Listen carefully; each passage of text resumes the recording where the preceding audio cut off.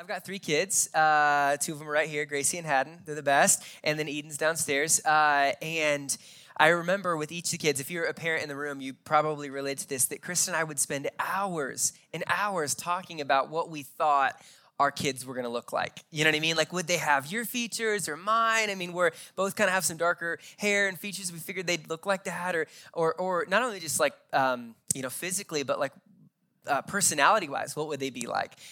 Would they be extroverted like me, or would they be calm and steady like Kristen? Would they be musical like me, or would they be crafty and thoughtful like Kristen? And just all that stuff. It was so fun to dream about what our kids would be like, what they would look like, what they would turn out to be, and then they were born, right? And then you're like, oh my gosh! And I remember Gracie was so much bigger than we thought. Like, she was like almost 9 pounds, and we're like, how did that happen? Like, looking at my wife, and we're like, that's crazy. And then Haddon was a lot more fair skinned than we thought. He had kind of lighter hair, and then Eden had like my brown eyes and dimples, and I'm like, yes, she's got something of me. They all look like her, this whole thing, and then they grew up, and then they're having their own little personalities now. And Eden is like just like Kristen. She's like got this quiet demeanor, but then once you get comfortable like her mom, she's like lets loose and she's kind of crazy, And then Haddon's like so affectionate and just like captures the heart of everybody. And Gracie's empathetic and she's a natural leader and she's ambitious. It's just been so fun as a parent. I'm sure any parent can relate to watch your kids grow up and to see the different features they have of you and of your spouse and what they're turning out to be. Now, in Genesis 3, 2 and 3, the first 2 humans, Adam and Eve, sin. They break the law of God, and because of that, they get kicked out of the garden, and they get separated from God's presence. And so while they're kicked out, God makes a promise to them. It's not the end of the story. I'm going to promise, because he's infinitely gracious, he says, I'm going to provide a son. I'm going to provide a son that's going to come, and he's going to redeem everything that you broke. He's going to fix all that you had ruined. He's going to redeem and restore rebels back to God. That's what this son is going to do. He's going to crush the head of the serpent, the one who tricked you into sinning. And so there's this beautiful promise. And so for thousands of anticipating years, they're just waiting for this son that was promised in Genesis 3. When's he going to come? But the question became, well, what's he going to be like? If this son's going to come and he's going to restore and he's going to redeem and he's going to fix what we ruined, what's he going to be like? It's that same question that Chris and I had as the babies were in the womb. What are they going to be like? What do they look like? And there's tons of prophecies and verses in the Old Testament about what this son would be like. But again, if nowadays you can have like this high-tech 3D picture and imaging of what your kid's going to look like in their face, and you can know their weight and their length and all that, but there's nothing that quite compares to seeing them in person. Just what an image before can't do than when you get to see them out of the womb. And it's the same for Jesus. And so this reality, Christmas is this culmination of answering the question, what is God like? And what's this son like that he promised thousands of years ago? And so this God that stepped into humanity, not as a prestigious prince or a famous influencer or a wise sage, but coming in as a helpless baby, what will he be like? And so in our brief time together today, not this morning, today, I would love to point out how different this son was than what I think they had expected, what they had anticipated him to be. And subsequently, how is this baby born in a manger 2,000 years ago, God, fully human, wrapped up in this little baby? How is he different than what we think he ought to be, or that we think he would be, or that we think he is? And so to wrestle with those realities of who God has shown himself to be, who he is, and how we maybe have some things off in that space. So we're going to look at his face and his voice and his presence. So we'll start with his face. So Luke 2, if you got your Bibles, amazing. You can open them. I think we'll have it up on the screen too, but I'll read chapter 2, 1 through 7. Now in those days, a decree went out from Caesar Augustus that all the world should be registered. This was the first registration when Quirinius was governor of Syria. And all went to be registered, each of us to his own town. And Joseph also went up from Galilee, from the town of Nazareth to Judea, to the city of David, which is called Bethlehem, because he was of the house and lineage of David, to be registered with Mary, his betrothed, which is engaged. she was with child. She was pregnant. And while they were there, the time came for her to give birth. Verse 7, and she gave birth to her firstborn son and wrapped him in swaddling cloths and laid him in a manger because there was no place for them in the inn. So the first thing I want to point out is just the low-hanging fruit is that the promised son is finally here. Like, praise God, amazing. He's finally here. I remember month 6 into Kristen's pregnancies with the kids, she was like, I'm ready to deliver. I'm like, I don't want to be pregnant. I just want to see this baby. I'm done, this belly. Can't tie my shoes, the whole thing, right? And so can you imagine waiting thousands of years for this moment, and yet he's finally here. The wait is over. God's son that he promised in Genesis 3 is finally here that we read in Luke chapter 2.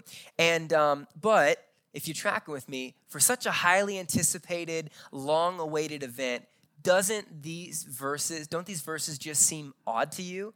Like the way this story played out, if you think like you have so much time to prepare for this, you have so much time to wait for this, don't you think it would come in a different fashion? I mean, he doesn't come from a well-known family, from a well-known place. Verse 4 says his parents are from Nazareth, which is kind of like an armpit of a small town, And then he goes on, his parents don't have the finances or connections to even provide or get a place to birth this baby and house him.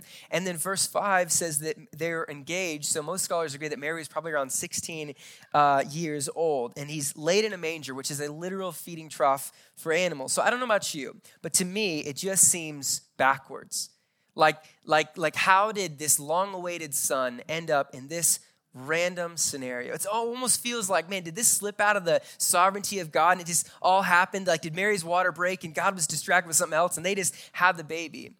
Well, Galatians 4 says, when the fullness of time had come, God sent forth his son. So this, what we just read, Luke 2, to God is the fullness of time. It wasn't out of his sovereignty. Nothing is. It was in his providence to have this very specific moment in this very specific way to bring his son that he promised in Genesis 3 into the world through this particular sense.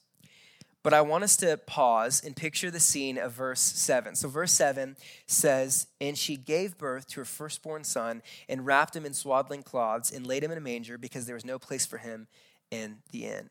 So Mary, this teen mom, is poor and unknown, yet chosen by God to deliver God's son, Jesus. Hands down, the best moment of my life was when my daughter, Gracie, was born about 6 years ago, January 17, 2017. And, it's our first child. I love the other two. They're amazing. But there's something special about the first of just like, what am I going to feel like? And what's it going to be like? And what's she going to look like? And all that anticipation. And then she's born. And I my face is soaked with tears, and so are Kristen's. And it was almost like I couldn't breathe, and yet I was like filled with oxygen. It was just like this amazing moment of shock that this is mine. And God allowed us to make her, and she's here, and she's right in front of us. And it's awesome. But I think my favorite moment from within that moment was that this has happened for all the kids. But once when she was born, they lay her on Kristen's chest to get like a skin-to-skin connection with her mom. And it's this intimate, beautiful, like sweet moment where Kristen's, she's exhausted and she's tired and she's in pain, and yet there's this baby that she's been growing for 9 months, and just this unique connection that just gets to lay on her chest. And that moment where I get to watch my wife look at my daughter in this intimate moment, where she's like, "You're mine," and I worked for that. It's like this. What a gift! It's amazing. It's beautifully unforgettable. Now, in Luke 1, just a chapter ago, an angel comes to Mary and says, "Hey, Mary, you're actually going to give birth to the Savior of the world." That son in Genesis 3 that you've all been waiting for. It talks about in Isaiah 7 and all in Daniel 7. You're actually going to be the mom who births him. And he's going to have a kingdom that never stops. His reign will never end. And if I'm Mary, I just assume she's like, okay, he's probably going to come out like glowing with glory, or like a little crown or extra clean and perfect. And yet he was born, he's just a normal baby, just like the rest of us. But I want you to picture the moment when Jesus is laid on his mother's chest. When she gets to hold him, the same woman that he created and he formed in her mother's womb is now holding him as a helpless baby. And Mary is exhausted, no doubt, from delivery, probably disappointed that she couldn't find a better place to deliver God's son, the Savior of the world. And then, but as he lays on her chest, she stares into his face. She looks into the face of God. And here's why this is indescribably shocking. Because in Exodus 33, God and Moses are talking. Now, Moses is a leader chosen by God to free his people from Israel and lead them through the wilderness. And Moses asks God, can I see your glory? Like, can I see it? Which feels like a dangerous question to ask. And this is how God responds in Exodus 33, 20 through 23. God says to Moses, you can't see my face, for man shall not see me and live. And the Lord said, behold, there is a place by me where you shall stand on the rock, and while my glory passes by, I'll put you in the cleft of the rock, and I'll cover you with my hand until I've passed by. And when I have, I'll take my hand away, and you shall see my back, but you shall not see my face. My face shall not be seen. So listen, City Light. Mary got to see the face that Moses wasn't allowed to. Mary got to see the face of God that Moses wasn't allowed to. So if there was anyone in the whole Old Testament that I would maybe put my money on that could see the face of God, it would be Moses. They spend 40 nights and days together on Mount Sinai talking. Moses comes down the mountain, his face is glowing. Like if there's anybody, God did so many amazing things to this man. And yet the first person allowed to see the face of God isn't an old man, it's a young woman. The first person allowed to see the face of God isn't some decorated religious hero. It's a humble teenage mom. The first person to see the face of God isn't in a church or in the temple. They're in a barn with animals. It's like, this is unthinkable. This is so unique and beautiful. Mary got to see the face of God that Moses wasn't allowed to. What's this son going to be like? They asked for 1,000 of years. Personal and intimate and knowable, and incomprehensibly humble, revealing himself to the most unlikely people, shining his face on those that the world has darkened theirs. That's his face. The next thing is his voice. So Mary gets to look into the face of God that Moses wasn't allowed to. And so after thousands of years of anticipation, God's son is finally born, the one we've been waiting for to redeem what we had wrecked. And who's going to get invited to this party? Who's going to know first about this crazy thing that's finally happened? Is it going to be the religious leaders, to dedicate him and do all the spiritual jargon? Oh, maybe it's going to be the rich people to bring him good gifts. Or it'll probably be the popular people to get the word out. Nope, none of them. Look at Luke 2. We'll read 8 through 20. The story continues. And in the same region, remember, this is the fullness of time. In the same region, there were shepherds out in the field, keeping watch over their flock by night. And an angel of the Lord appeared to them, and the glory of the Lord shone around them. And they were filled with great fear. And the angel said to them, fear not, for behold, I bring you good news of great joy that will be for all the people. For unto you is born this day in the city of David a Savior, who's Christ the Lord. And this will be a sign for you. You'll find a baby wrapped in swaddling cloths and lying in a manger. And suddenly there was with the angel a multitude of heavenly hosts praising God and saying, glory to God in the highest, and on earth peace among those with whom he is pleased. When the angels went away from them into heaven, the shepherds said to one another, let us go over to Bethlehem and see this thing that has happened, which the Lord has made known to us. And they went with haste and found Mary and Joseph and the baby lying in a manger. And when they saw it, they made known the saying that had been told them concerning the child. And all who heard it wondered at what the shepherds told them, but Mary treasured up all these things, pondering them in her heart. And the shepherds returned, glorifying and praising God for all they had heard and seen, as it had been told to them. So picture the scene. Lowly shepherds are working the night shift with dirty sheep, making sure they don't get eaten. That's their job. They're at the bottom of society, considered religiously unclean, and an angel comes to them and tells them that the son they've been waiting thousands of years for is here. He's finally here. The wait is over. Praise God. And And so these shepherds don't get invited to many things. And so, of course, they're like, yeah, let's go. Let's go check this thing out. And again, this is speculation, but I wonder if on their way, they're like, I wonder who else got invited to this thing, you know? Like the angels probably invited like all the rest of the people, and they're like, we feel bad about leaving the shepherds out, so let's invite them. But they're like, I don't know if we get there, it's going to be packed, if we'll even see anything, but we're just thankful to get a pity invite. But they go, you know, and they come upon this reality. And remember, it's night. That's what it says. They're working the night shift. And they don't have GPS back in the day. They don't have addresses like we would know them. And the only coordinates that the shepherds get from the angels is there's a baby in swaddling cloths lying in a manger. Okay, go. And they're like, okay. So they're scurrying through town at night. Like, don't just think this is immediate. Like, or it's like they had to actually search for this. And all they know is he's swaddling cloths, lying in a manger. By the way, why would the Son of God come? And he's in the manger thing. It just seems weird. Why is he not in a crib or a bed or a house or whatever? And so they're looking, and they hear a cry. As they're searching, they hear a cry.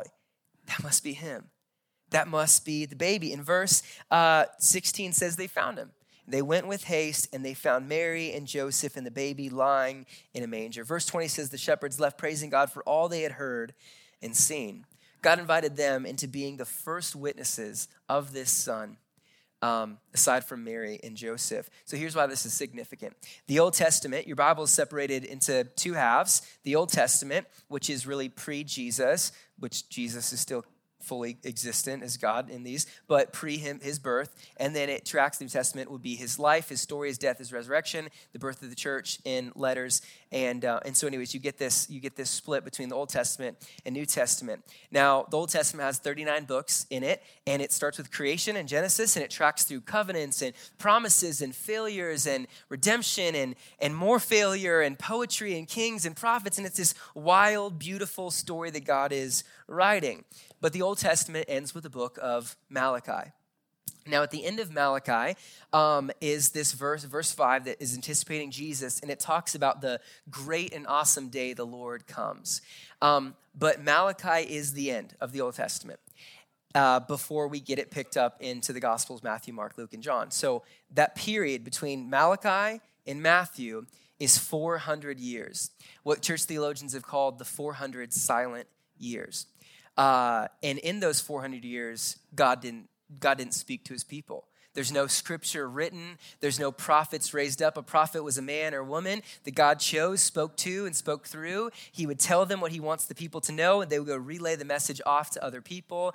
And in those 400 years, we have no record of God speaking. They're the silent 400 years.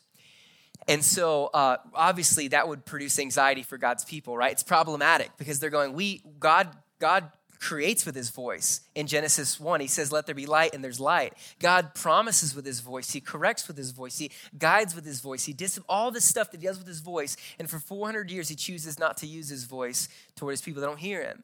And if you're Israel, his people, you're like, we really need his voice. Where are we going off? Where do we need corrected? Where's the promises and the reminder? Why isn't he speaking anymore? It probably produced worry and anxiety. When is God going to break the silence? And he finally breaks the silence. And to break it, for all the people to hear the voice of God again after 400 years, it's not with a new promise. It's not to create. It's not to make a new command. The voice of God that once created the universe finally breaks the silence, and who hears it? Dirty shepherds. And what do they hear? The incoherent cries of a baby. Nothing understandable. The shepherds got to hear the voice of God that people have been waiting 400 years in silence for. And that was the incoherent cries of an infant. And while his infant cries and babbling and coos can't be understood, he was saying something. He was communicating something. I'm here. Like I'm God with you. I can relate to your experience. I can empathize. I know what it feels like to cry and need help. I know now in that unique sense. And so the venerable voice of God, who created every language spoken in the world, is speaking, breaking the silence in wordless cries, babbling, and coos. And the shepherds get to hear it. which means he's speaking to anyone who's willing to listen. Just like the shepherds coming dirty from life, God invites us to hear his voice that breaks the silence. And lastly, his presence. So Mary gets to see the face of God that Moses wasn't allowed to. And the shepherds get to hear the voice of God break the 400 years of silence. And it's the babbling cries of an infant. And there's one more shocking reality to what this son would be like. We'll continue to read in Luke 2, 22 through 32. And when the time came for their purification according to the law of Moses, they brought him up to Jerusalem to present him to the Lord. As it's written in the law of the Lord, every male who first opens the womb shall be called holy to the Lord, and to offer a sacrifice according to what is said in the law of the Lord, a pair of turtle doves or 2 young pigeons. Now there was a man in Jerusalem whose name was Simeon, and this man was righteous and devout, waiting for the consolation of Israel, and the Holy Spirit was upon him. And it had been revealed to him by the Holy Spirit that he would not see death before he had seen the Lord's Christ. And he came in the Spirit into the temple, and when the parents brought in the child Jesus to do for him according to the custom of the law, he took him up in his arms and blessed God and said, Lord, now you are letting your servant depart in peace according to your word. For my eyes have seen your salvation, this little baby, that you've prepared in the presence of all peoples, a light for revelation to the Gentiles and for the glory to your people, Israel. So, Mary and Joseph take Jesus to the temple. This was a Jewish custom for the firstborn baby to kind of be dedicated to the Lord. And so they do that. They run into Simeon. God revealed to Simeon, hey, dude, you're not going to die until Christ comes back, until this son is born. And so if I'm Simeon, I'm going as fast as I can. I'm skydiving. I'm eating whatever I want. I'm not going to die until I see the baby. No, he's probably way more responsible than that. But he's like, this is going to happen. And he says, I can depart in peace. And so they run into each other in the temple, and he goes, that's him. That's the baby. And Jesus didn't have like this I'm here onesie on him, like the Son of God. It's like, but he knew this is it. He's anointed. And he blesses God by grabbing Jesus, holding him, and going, I've seen salvation. This baby's going to save sinners. And he says to be a light to Gentiles around the world, this idea that God's going to save all types of people all around the world. And by the way, we're talking Bethlehem in the Middle East. We're in Lincoln, Nebraska. This is fulfilled. We're a fulfillment of that promise and that reality that Simeon was talking about. So that's what's going to happen with this baby. But the verse that's been shocking to me over and over again this week is verse 28. Verse 28 says, he took him up in his arms. He took him up in his arms and he blessed God. Here's why that surprises me, and it should surprise you. Like the face and voice of God, God's presence was deeply powerful. And when I talk about his presence, I'm not talking about his omnipresence, which his omnipresence is the fact that he's everywhere at all times. There's nowhere you could run that God wouldn't be there. In Psalm 139, David lists all these places, the heavens, Sheol, the sea, the air, all these places, and the resounding statement is, you're there. So there's nowhere I could go that God wouldn't be there. He's omnipresent. His presence is everywhere. And yet, the Bible also talks about God's particular presence, where we get to experience his presence manifest in a unique way. And so in the Old Testament, in Exodus, God has Moses and some others build what's called the Ark of the Covenant. And the Ark of the Covenant was this visual box representation of God's holy presence dwelling with his people. And there was different things in the Ark of the Covenant, and it was known as the holy place or the Holy of Holies. So there's the Ark of the Covenant, God's presence dwelling with his people. Now, once a year, most of the time, this Ark of the Covenant was dwelling in the tabernacle, by the way. But once a year, the high priest, the head honcho dude, would get to go into the Ark of the Covenant, into the Holy of Holies, and would get to sacrifice for the sins of the people. But before he went in, he had to do a whole cleansing process to get his heart right, because if he went in wrongly, he would die. Check this out.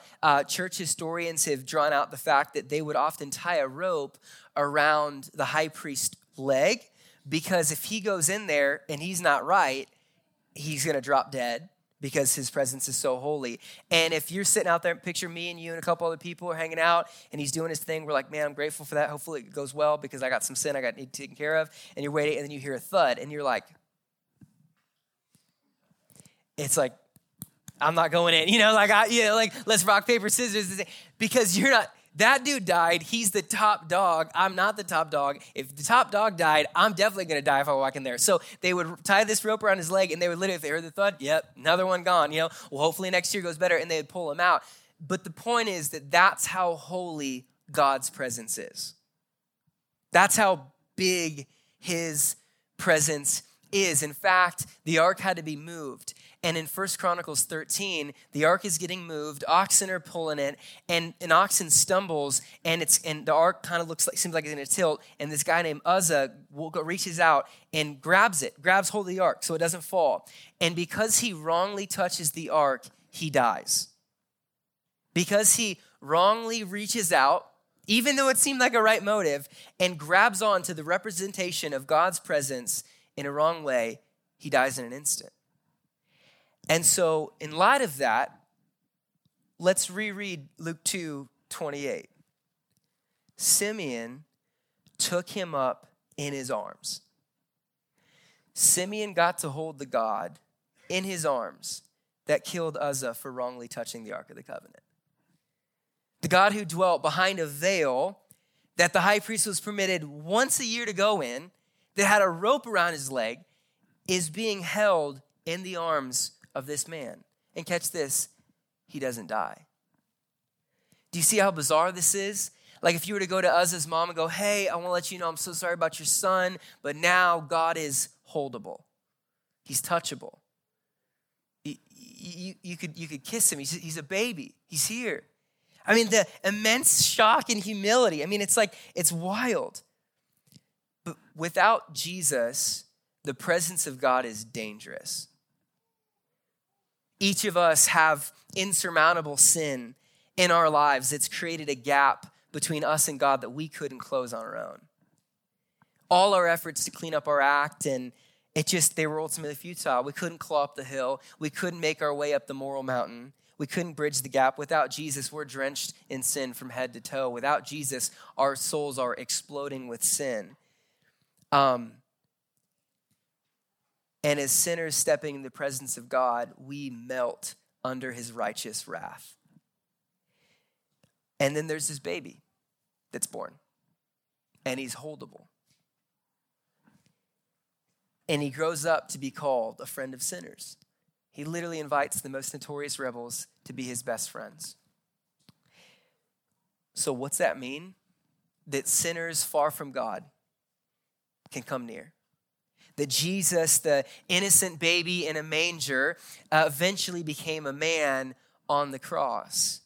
That when he dies, that veil separating us from the presence of God gets torn. Matthew 27 says it's torn. Catch this, from the top to the bottom. It's God displaying, ripping, going, no, it's not for once a year, the high priest. It's for all people, a teenage mom, a dirty shepherd, a Simeon. For you, for me, people in Lincoln, Nebraska, the presence of God is here in the midst of holy sinners, and we don't melt under his wrath. We get wooed by his love. That we go, oh man, I got so much sin. And he goes, I know, but I died for all of it. That's the beautiful reality of this. And so it's the same idea we get from Simeon holding Jesus, God being himself present among sinners so that sinners could be in the presence of God by Jesus' righteousness. So whatever list you have of reasons why you feel unlovable to God, he's ripping that up. Whatever wall you have built up that goes, I just don't know it, he's tearing it down. That's the beauty of this baby. Now, when I was 11 years old, I was living in California, and my friend and I just kind of were innocently messing around, not realizing the gravity of it. We got caught breaking into a school and vandalizing it. And so because of that, I got convicted of a felony at 11 years old, and I had 3 years of probation and 150 hours of community service. My mom, trying to straighten me out probably, was like, yeah, you're going to do community service at a church. And I was reluctant, right? Because church to me felt like it was a country club. It was a place that good people went. It was a place that good people went to get better. It was a place that moral people gathered together to talk about how moral they were. And Jesus really just felt like a God that played favorites, that just liked people that were good, and I clearly wasn't good, right? And so I go there, head hanging low, ashamed, this kind of shady 11-year-old dude with a felony on his record, and just trying to get my stuff done and whatever. And they just slowly, very mundanely preached the gospel to me. I don't even remember who it was, an old woman, a pastor, another kid, I don't know, but they slowly taught me about this Jesus of the Bible that I had had a totally wrong understanding of. That this kind of concept that I had that church is for perfect people was so off. And they had told me, listen, if you could be perfect, Jesus never would have had to come. The reason Jesus had to come and make his way to you is because you couldn't make your way to him. And it was like this wrestle in my soul of going, man, the Jesus in the Bible is different than the Jesus I've come to believe. And he's infinitely more gracious, and he loves me, although I feel unlovable, and he's for me, although the world seems to get, all this stuff was just shocking to me about realizing who Jesus really was and how different he was than how I had thought and expected. And 20 years later, I'm a pastor, and who would have thought, and I'm a husband and a dad by his grace, and I'm looking at all that going, and that same thing that happened to me at 11 years old, of my view of Jesus hitting up against the view of the Bible of who he really is, and going, what am I going to do? Am I going to just bank on what I culturally believe or what the Bible says, and this reality where he's so much bigger and more beautiful than I think? What am I going to do? And that's the same thing that you're presented with today. Christmas is bringing clarity to God. It's saying, man, you may not know who he is. You may have some thoughts and perceptions, but I'm telling you who he is. If you want to know who God is, look no further than the baby in the manger.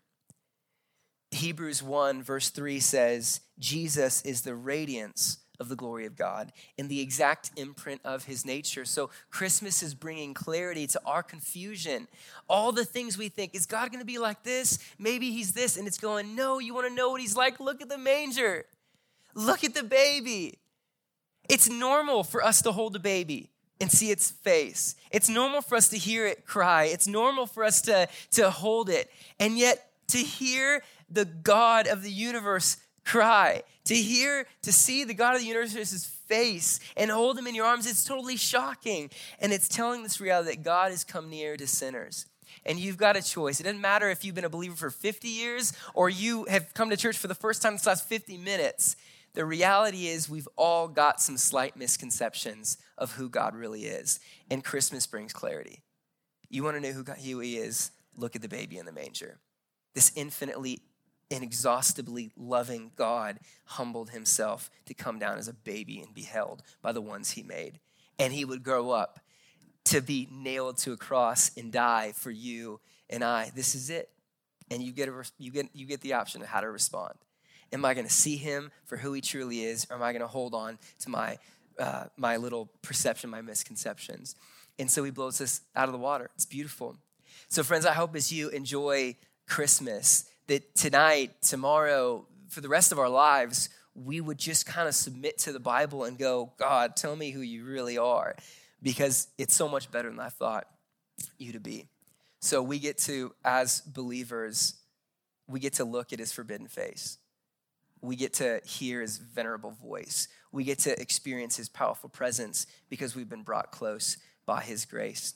And what a gift. And all who aren't, the invites come. Come, and just like the shepherds, dirty, wounded, messy, broken, come and see who Jesus really is. Let's pray.